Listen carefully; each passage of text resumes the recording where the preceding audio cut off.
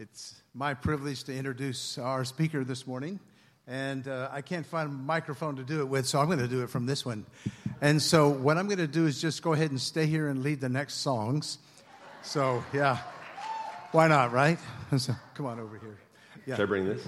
Yeah. So This is Dr. Matthew Hall. Can we welcome him this morning? Good morning.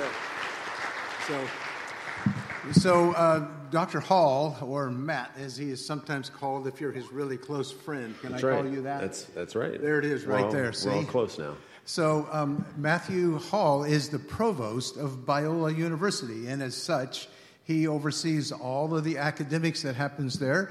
He works closely with Rick Langer. We know Rick and love Rick. And he is also here, so they're new to California a year ago this month. So can we welcome them to California? Thanks. So his wife, Jeannie, is sitting right down here in the front row. So we're glad to have them. They have 3 kids, and their kids are, they wanted to be in their church today. I get that. That's a wonderful thing. So tell us a little bit about your 3 kids, Matt. Yeah, they're fun to talk about. George is 18. He just graduated high school. And then Charlie is 15. He'll be a sophomore. And Jane is 13 going on 28. Some of you know that if you're parents of daughters. So we're thankful for them and God's work in their life. Yeah. Oh, that's excellent. So before this, they were 20 years at Southern Seminary in Kentucky. So does that mean you're into horse racing? I've never put a bet on a horse. Never I can put a promise bet. you that. There we go. But they are amazing animals. Yes, they are. That. Yeah, beautiful out there, but we're so glad that you came to us today. Thank you so much for taking your time, for traveling out here from where you are. Appreciate you guys being here. Thank you. Good to be here. All right. Why don't you go ahead? Let's move this out front here. So are you a high-risk guy? You want to be out here? I don't know. It's just how precarious. Yeah. How far do we want to push it? I don't know, but we'll find out. All right. Thanks, Steve. It is wonderful to be with you this morning. What a privilege to get to be with you.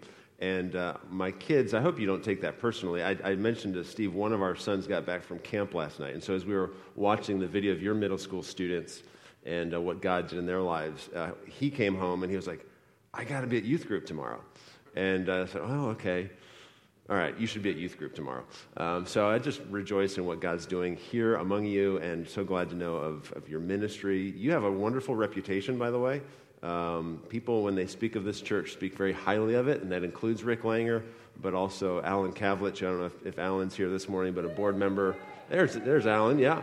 So glad to see you, Alan, and just know of just deep connections to Biola over the years as we both together, both here at Trinity and at Biola, seek to equip men and women for kingdom service around the world to honor the Lord Jesus, all rooted and founded in God's Word. So that's what we're going to try to do this morning, and I would ask maybe that you meet me in your Bibles. If you have one, either open it or turn it on to Genesis chapter 22, and we'll take some time this morning just to explore a passage that I think is familiar to you, but maybe so familiar that at times we overlook some of what God has for us in it. So, Genesis chapter 22, that's the first book in your Bible, if you're not sure. And if you're a visitor this morning, if it's your first time at Trinity, so mine too. So we're here together, and I hope you will come to find, just as I have this morning, this to be such a welcoming and warm church family. So, all right, if you've got it, say I got it. All right, we're ready. Let me read this passage to you. We're just going to look at the first 14 verses, and after I read it, I'll pray, and we'll walk through it together, okay? This is the word of the Lord to us this morning. After these things, God tested Abraham and said to him, Abraham. And he said, Here I am. He said, Take your son, your only son Isaac, whom you love, and go to the land of Moriah, and offer him there as a burnt offering on one of the mountains of which I shall tell you. So Abraham rose early in the morning, saddled his donkey, and took 2 of his young men with him and his son Isaac. And he cut the wood for the burnt offering and arose and went to the place of which God had told him. On the third day, Abraham lifted up his eyes and saw the place from afar. Then Abraham said to his young men, "Stay here with the donkey. I and the boy will go over there and worship and come again to you." And Abraham took the wood of the burnt offering and laid it on Isaac his son. And he took in his hand the fire and the knife. So they went both of them together. And Isaac said to his father Abraham, "My father." And he said, "Here I am, my son." He said, "Behold the fire and the wood, but where's the lamb for a burnt offering?" Abraham said, "God will provide for himself the lamb for a burnt offering, my son." So they went, both of them together. When they came to the place of which God had told him, Abraham built the altar there and laid the wood in order and bound Isaac his son and laid him on the altar on top of the wood. Then Abraham reached out his hand and took the knife to slaughter his son. But the angel of the Lord called to him from heaven and said, "Abraham, Abraham." And he said, "Here I am." He said, "Do not lay your hand on the boy or do anything to him, for now I know that you fear God, seeing you have not withheld your son, your only son, from me." And Abraham lifted up his eyes and looked, and behold, behind him was a ram, caught in a thicket by his horns. And Abraham went and took the ram and offered it up as a burnt offering instead of his son. So Abraham called the name of that place, "The Lord will provide." As it is said to this day, "On the mount of the Lord it shall be provided." Let's pray together. Father in heaven, we ask this morning that you would work in every heart in this room, that we would be not only hearers of your word, but doers. We thank you for the Bible. We thank you for your inspired, inerrant word that speaks to us with authority and life and tells us the way we should go in the way of Jesus. And so we ask, Lord, this morning that you would give me clarity and concision of speech, that you would open up our hearts and minds to receive from your word what you would have for us, and that you would be glorified in all these things. We ask in Jesus' name, amen. I don't know if you've ever had a stress test. Have you ever had one? You know, a stress test has a way of revealing what's really going on. Some of you have had that experience. You've gone to the doctor maybe for a cardiac stress test. You know, they put all these electrodes on you and wire you up, and then they put you on a treadmill and make you run at some horrible speed just to try to not kill you, but come close. Right? You've had that, and so it's like, let's push you as much as we can to see how healthy you are. Right? Is everything working? If there's a problem in your heart or your cardiovascular system, this stress that we're going to impose is going to reveal to us what's actually there. It will give us an accurate reflection or test of what's really going on. The whole point is to reveal any sort of hidden weakness or problem. And it may not be it's not a pleasant experience. It's not it is not a pleasant experience. But it might save your life. And I don't know about you, but I do know this. I know that God does not tempt his children. His word is very clear on that. But he does test his children. In fact, James tells us in his epistle in the New Testament to count it joy when we experience, as James puts it, various trials. Isn't that broad? Various trials. He says this, because you know that the testing of your faith produces endurance. James says that this is a key part of our growing and maturing as Christians, this testing of our faith, this trying of our faith. So, when God, and it is God who does it, when God leads you through those kinds of tests, through those kinds of trials, and maybe if you're here this morning, you are going through one of those this very day, how are you and I to think about that? What do we have to hold on to when everything may seem to be shaky or uncertain in those seasons of trial and testing? What can you hold on to with absolute certainty in a time of testing or trial?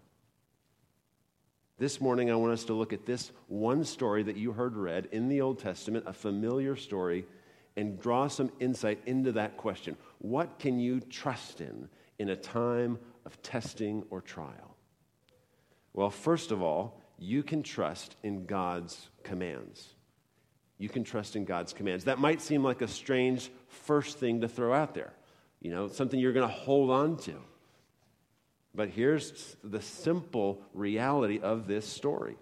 If you noticed, this passage that you heard read in Genesis chapter 22, it's structured with 3 recurring statements from Abraham. I don't know if you heard it.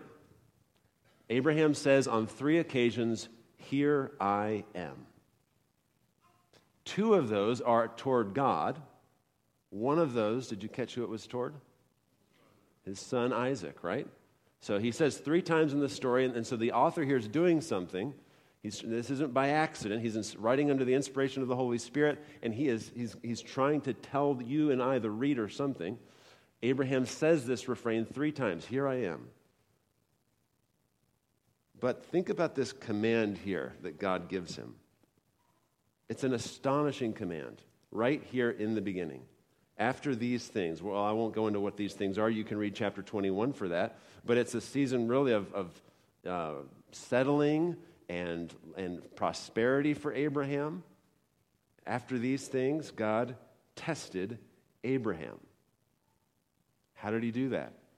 He gives him this call, this command. Abraham, here's the first one. "Here I am," says Abraham. And what's the command? It's straightforward enough. God tells him plainly and specifically, get Isaac, take a 3-day road trip with him, and when you get there, kill him and burn his body as an offering to me. Let's not dance around it. That's exactly what is being commanded of Abraham here. Take your only son, take this long road trip with him, and kill him, because that's what I'm calling you to do. And as if that's not challenging enough, God also kind of says, and I'll give you the GPS coordinates when you get there. So just go here, but here's what you're going to do, but I'll tell you exactly where to go when you get there. I don't like that. I mean, I don't know if you're like me. I mean, when I go, I want to be able to punch in the exact address on my phone and know exactly where I'm going. I want to know, is it route A? Is it route B? What's the quickest way to get there? I don't like not knowing where I'm going. God gives a very difficult command here to Abraham, and we shouldn't miss that. I like how one commentator puts it here. Abraham's trust was to be weighed in the balance against common sense, human affection, and lifelong ambition, in fact, against everything earthly. This simple command is devastatingly challenging. And the story, casually almost, if you caught it, it tells us that Abraham just kind of got up the next morning and did as God commanded. Did you catch it?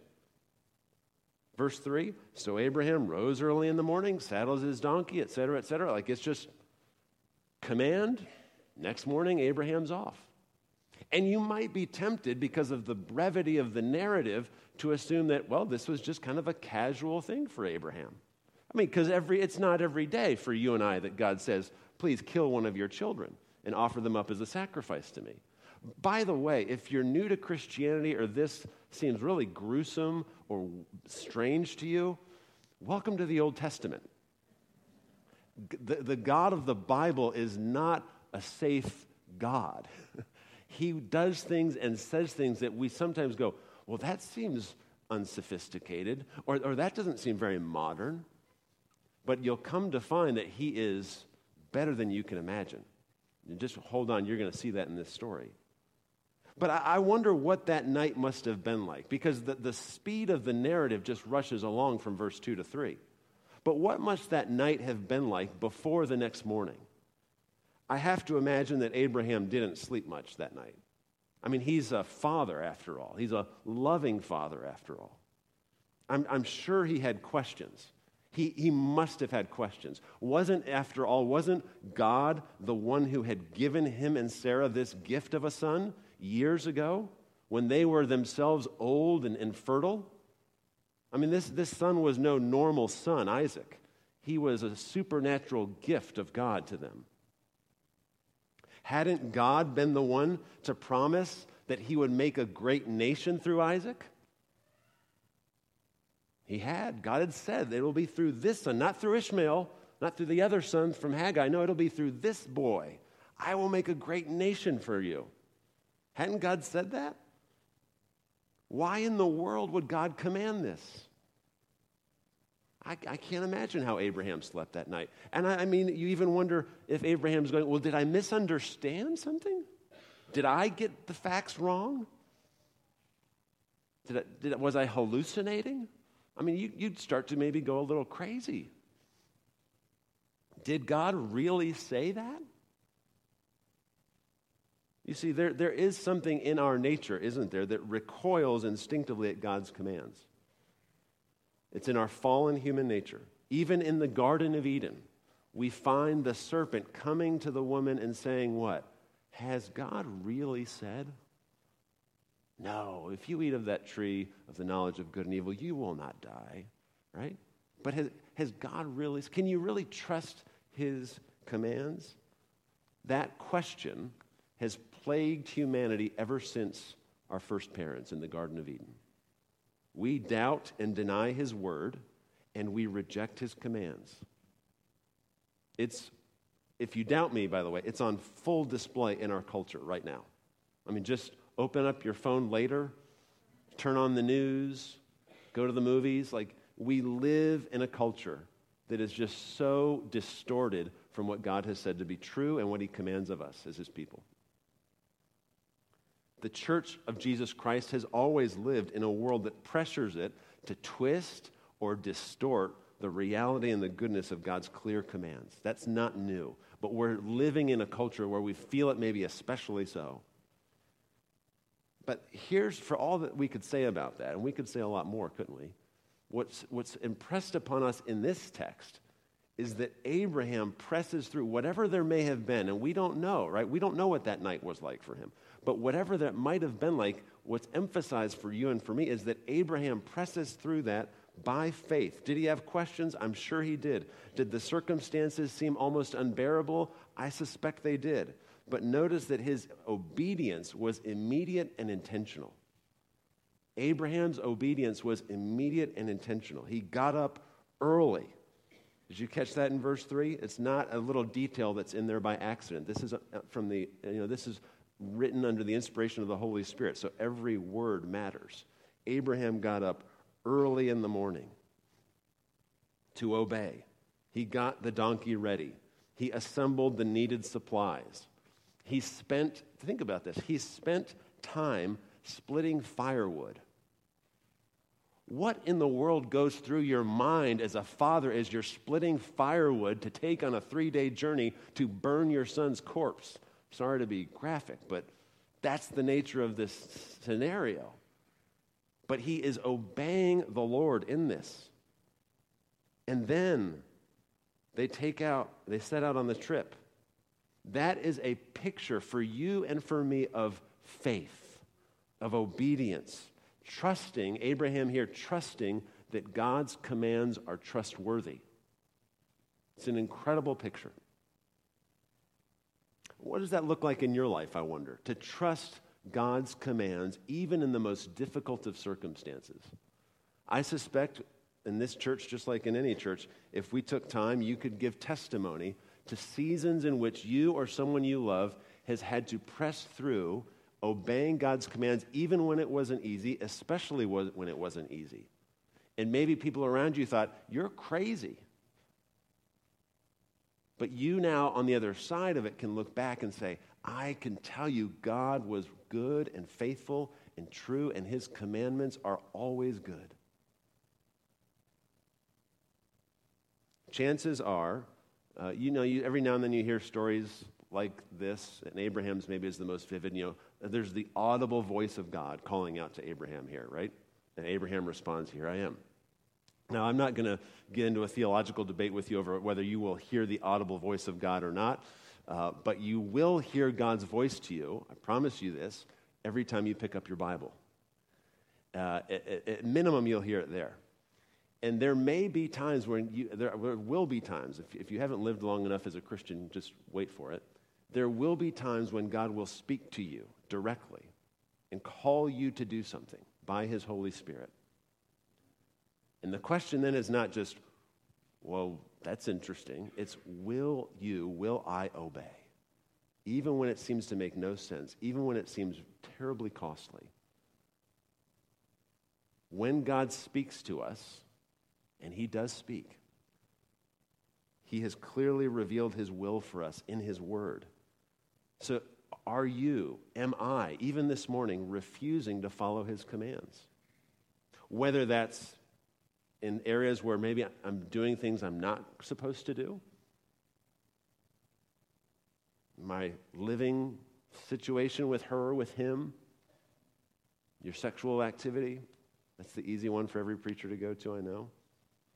Cheating on your taxes, just maybe not cheating, maybe we don't call it cheating, it's just, I'm just submitting a tax return that's my interpretation of my finances.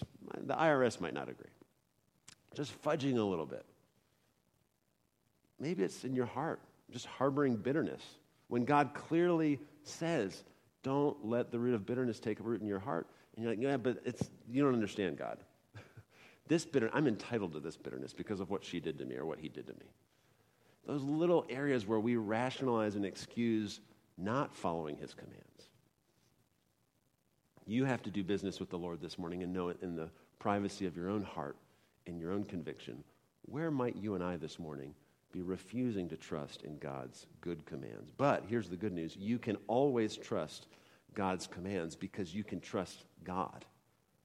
The trustworthiness of his commands only makes sense because he himself is trustworthy. He's good and he is holy.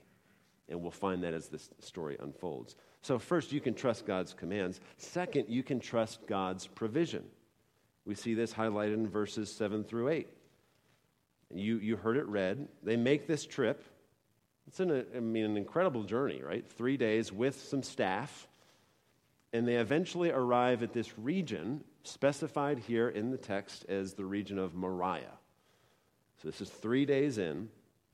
The only other mention we have, by the way, in the Old Testament of this area is in 2 Chronicles 3:1, where we're told that Solomon began to build his temple on Mount Moriah. So we think that this is probably the same mountain near, in Jerusalem. So from where they were living in the land of the Philistines. We're told that in Genesis 21. 3-day journey, they find themselves in Moriah, modern-day Jerusalem. Now, at some point, it's clear in the text, at some point, God makes clear to Abraham which mountain he's to climb. Remember, he told him, when you get there, I'll tell you exactly which mountain to go up. So they make this journey, and we don't know how that went down, but at some point, God made clear to Abraham that mountain, right there. Go there and sacrifice your son. And that's where the story takes a transition. He and Isaac, Abraham and Isaac, leave the servants behind and the donkey. And Abraham makes a rather amazing statement. I don't know if you caught it. Before he and his son begin their hike up the mountain, he turns to the servants and he says, "The boy and I will go over there to worship, then we'll come back to you." That's in verse 5. Okay. I thought we're going to sacrifice Isaac. So something's going on here. I don't know. We'll have to find out. But Abraham makes this claim. We're going to go over there and worship the Lord, and then we'll come back. Was he bluffing? He knew what God had commanded. Sacrifice your son, Isaac. The most natural reading seems to be that Abraham really expected this to be true, that he really thought he and Isaac would return back to the servants, that he was sincere in his comment to them.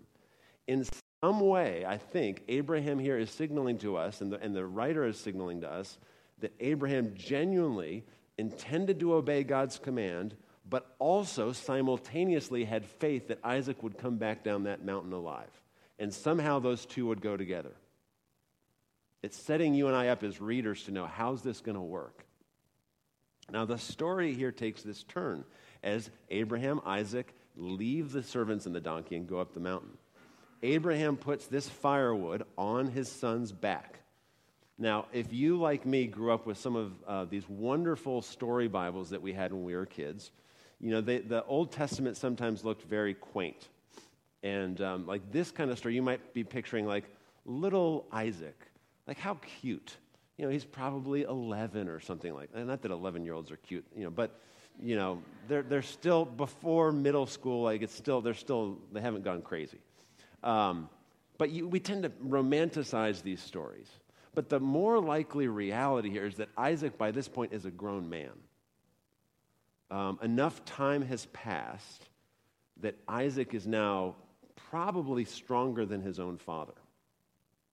And Abraham, by the way, remember, he was already a rather elderly man when Isaac was born, so he's even older now. So you have an older man, and then a man kind of in the prime, young man in the prime of his life, hiking up here with this firewood on his back.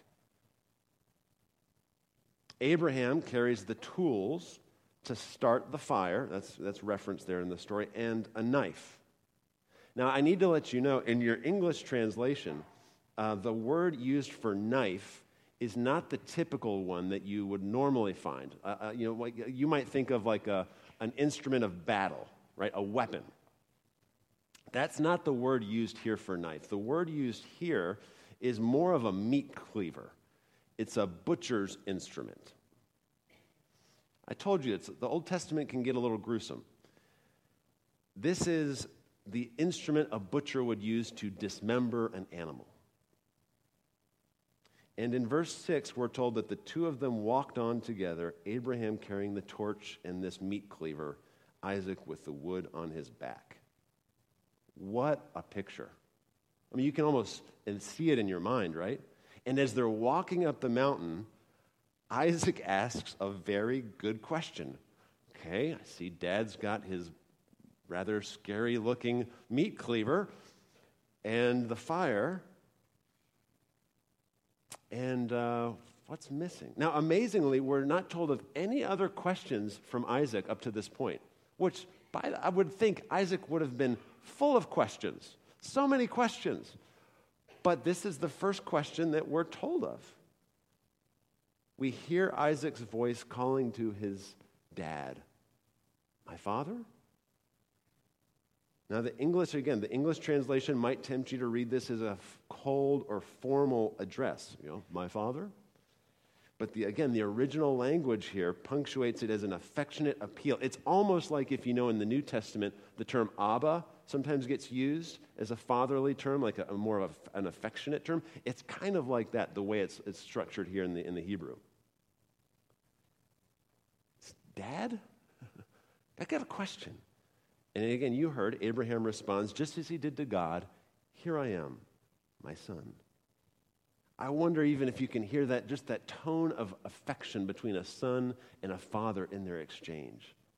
It's as if the author here is trying to get your heart just so brought into the story where you're going, how is this going to get resolved?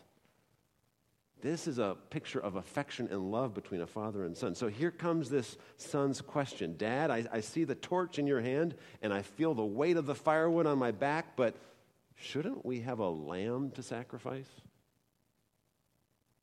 It's interesting. He doesn't actually mention his father's butcher blade. Abraham's response to his son, verse 8, it's right there. Right? "God will provide for himself the lamb for a burnt offering, my son." God will take care of that. God will provide it. So they keep walking up that mountain together in faith. Now, it's interesting, when it came to sacrifices, it was always the responsibility of the worshiper to secure the animal that was going to be sacrificed and slaughtered. So that's why, by the way, Isaac's question is reasonable. Isaac asks a good religious question. This is the kind of question the son of Abraham should ask. "Father, if we're going to worship the one true and living God on this mountain, if that's his command, it's our duty as worshipers to provide this animal," right? It's a good question. Abraham's response is almost as if to say, God commanded this, God will provide for it. So they arrive at their destination, and verses 9 through 10 unfold with dramatic detail. This is the part of the story maybe that you're the most familiar with. And precision. And I don't know if you caught it, the story almost slows down. It decelerates right in these verses. Right up to this point, it's been like, God commands this. Next thing you know, Abraham's packing his bags, and they're climbing a mountain. And now it's like, whoa, slow down. Here we are on the top of the mountain. Abraham builds the altar, arranges the firewood. He ties up his own son, which is all the more striking, by the way, when you consider that Isaac, being probably stronger than his father, had to allow himself to be tied up like this by his elderly father, trusting the Lord. And we get to this climactic moment where Abraham has taken out the meat cleaver and his hand is at the ready, prepared to kill his own son. Surely he's thinking, let me do this, Lord, in the quickest and most painless way possible. And suddenly a messenger from God cries out. And we have Abraham's third response. And I have to imagine this time there's a quiver in his voice. Here I am, Lord. What are you having me do? And the messenger tells him to stop, that his fear of the Lord, his faith has been proven. And then they look, as you know, and there's a ram caught by its own horns in a nearby thicket of brush. It turns out that Abraham was right. The Lord himself would indeed provide. He provided a substitute to take Isaac's place. And as you heard it, Abraham names this mountain, this place, Yahweh Yireh. God will see and provide. Now, here's the thing. God may not provide in the way or the timing that you and I expect. There is a whole counterfeit theology out there that says that you can kind of twist God's arm to give him, force him or compel him to give him exactly what you want when you want. That's not the God of the Bible. In God's economy, God does indeed provide perfectly for his children. He gives us what he knows we need precisely when we need it. And because he is infinitely wise and infinitely powerful, he not only knows what we need, but he has the ability to deliver on that in the perfect time according to his sovereign will. So think how much of your time and my time and energy is devoted to anxiety. Just take this by one way of application. How much of your heart on any given day is wrapped up and consumed with anxiety or fear about any number of questions where you feel you need God's provision? Maybe it's financial, maybe it's emotional, maybe it's relational, maybe it's with parenting, maybe it's with caring for aging parents, retirement, I don't know, whatever it is on your heart or mind this morning. And you feel your need, and your heart gets so twisted up in that, doesn't it? Mine does. But does God know what you and I need? He surely does. The question isn't just whether he knows our need, it's whether he cares. It'd be one thing if God knows of your need, but was indifferent to it. But the Bible makes so clear that towards his children, God loves us. He not only knows your need, he cares deeply for your need. And he is powerful and able to provide. Jesus refers to this very explicitly. Let me give you just one example. In Matthew 6, this is what Jesus says. Therefore, I tell you, don't worry about your life, what you will eat or what you will drink, or about your body, what you will wear. This is what Jesus then says. He points to the birds and how God provides food for them, and he concludes this. Aren't you worth more than they? Worth more than the birds? God does care. He cares for you. And then Jesus points to the wildflowers and how God provides for them. And Jesus says, won't he do more for you, you of little faith? If God cares for the flowers of the field, he cares infinitely more for you, his blood-bought children. He'll provide for you. He does see, he does care, he's able, and you can trust his provision. Third and finally, you can trust God's promises. You can trust God's promises. It would be one thing, wouldn't it, if the story had just stopped there. The ram is provided, Isaac gets to live, They get to go home together to Sarah, which is a good day. But it doesn't stop there. Now God speaks through an angelic messenger a second time, and God invokes this promise he had made to Abraham already in the past, a promise God had made by his own name. By myself I had sworn, is the way God puts it in this story. God had made a promise by his own name, right? He can make there's no other name higher by which God can make an oath than by his own name. This is God saying, on my own name I will make this commitment, this covenant with you, this promise. God will fulfill the promise he had made. Verse 17, that we didn't read this, but this comes up later. I will indeed bless you and make your offspring as numerous as the stars of the sky and the sand on the seashore. Your offspring will possess the city gates of their enemies, and all the nations of the earth will be blessed because you have obeyed my command. That's verses 17 and 18. What's God saying here? It's as if God has tested and tried Abraham's faith. Abraham has passed the test, and God reaffirms his promise.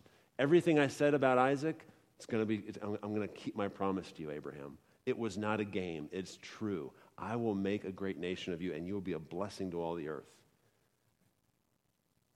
He repeats the promise he had made to Abraham years before in Genesis 15. I don't know if you remember that story. Just a few chapters back in your Bible, but it's years prior. In that situation, God had called Abram out into the night, called him to lift his eyes up to that starry sky, and he had promised to him that he would have a son, an heir from his own body. There, he had said that from this son, God would make for Abram a nation, a people more numerous than all the stars in the sky. And God had made it clear that those promises would be fulfilled through Isaac. Abraham, we're told, took God at his word, trusted him, and that's why the author to the Hebrews points to this story in Hebrews 11. Do you remember that? This is what the author to the Hebrews says. By faith, Abraham, when he was tested, offered up Isaac. He received the promises and yet was offering his one and only son, the one to whom it had been said, your seed will be called through Isaac. He considered God to be able to raise someone from the dead. Therefore, he received him back, figuratively speaking. What's the author to Hebrews saying there in Hebrews 11? Abraham knew those promises from years ago. He knew that God had promised, and he trusted that God would keep his promises. So much so, we're told in Hebrews 11, that Abraham believed if it has to be through resurrection, then God will keep his promise. I think that's how Abraham was able to resolve that tension. I'm going to go up this mountain and obey God's command, and Isaac's coming back with me. Hebrews 11 tells us the way he reconciled that was, then if I have to kill my son to obey the Father, to obey the Lord, then God will raise my son from the dead. God keeps his promises, every one of them. He has never failed to keep his word. He doesn't hedge on his promises. He cannot lie. He's absolutely dependable and completely reliable. And if he says it, you can trust it. Can you imagine that walk back down the mountain? Just think about it for a moment. Father and son go down the mountain without that firewood. The knife had been used to slaughter, but Isaac was unscathed. The fire had been sparked, the firewood consumed, the smell of it probably still sticking to their clothes, but not a hair on Isaac's head was singed. They made that trip home to Beersheba, father and son together. Abraham had been tested and tried, but even more, it was God who had proved his faithfulness. Now, centuries later, an offspring of Abraham would walk the dusty roads of Galilee, and he would eventually make one last journey to Jerusalem in that same region of Moriah. Now, he was the Lamb of God who takes away the sins of the world. And on that mountain that we call Calvary, he bore not a bundle of firewood, but a wooden cross. And on that day, God did not spare his own son as a sacrifice, but rather, as Paul puts it in Romans 8:32, he did not spare even his own son, but offered him up for us all. How will he not with him grant us everything. You see, on that Good Friday, the Son of God, made man, was sacrificed for you and for me. And he took our place, and he bore our judgment. He was crucified on a tree and cursed for our sins. He died and was buried. Very different than Isaac. And it might have seemed on that day that God had failed. It might have seemed that his promises were now null and void. The Messiah is not the one supposed to die. But 3 days later, you know the story, God raised him from the dead. Jesus, 3 days later, his heart starts beating again. His lungs fill with air. Brain synapses that had been dead now start firing again. And Jesus walks out of a borrowed tomb, conquering sin and death for all who believe in him. You see, the promise of John 3:16 really is true. For God so loved the world in this way that he gave his one and only Son, so that everyone who believes in him would not perish, but have everlasting life. So can you trust God? Without fail. Do your present circumstances tempt you to doubt his commands, his promises, his provision? Look by faith. Here's the bottom line and where we're going to end this. In those circumstances, look by faith through those circumstances to the cross. Because it's in the gospel of Jesus Christ at the cross where we find the way to interpret all of those circumstances. See the cross and the empty tomb and be assured, my brother and sister, this morning that God is worthy of all our trust, all our confidence, all our faith, and all of our praise. Let's pray together. Our Father in heaven, we do thank you for the cross. We thank you that you are a promise-making and promise-keeping God. And we ask, Lord, this morning that you would search our hearts and by your word and spirit, do a good work in us. Show us, Lord, where we need to rest all the more in you and in your sure promises and to trust you. And we ask, Lord, that you would get the glory in our lives. In Jesus' name, amen.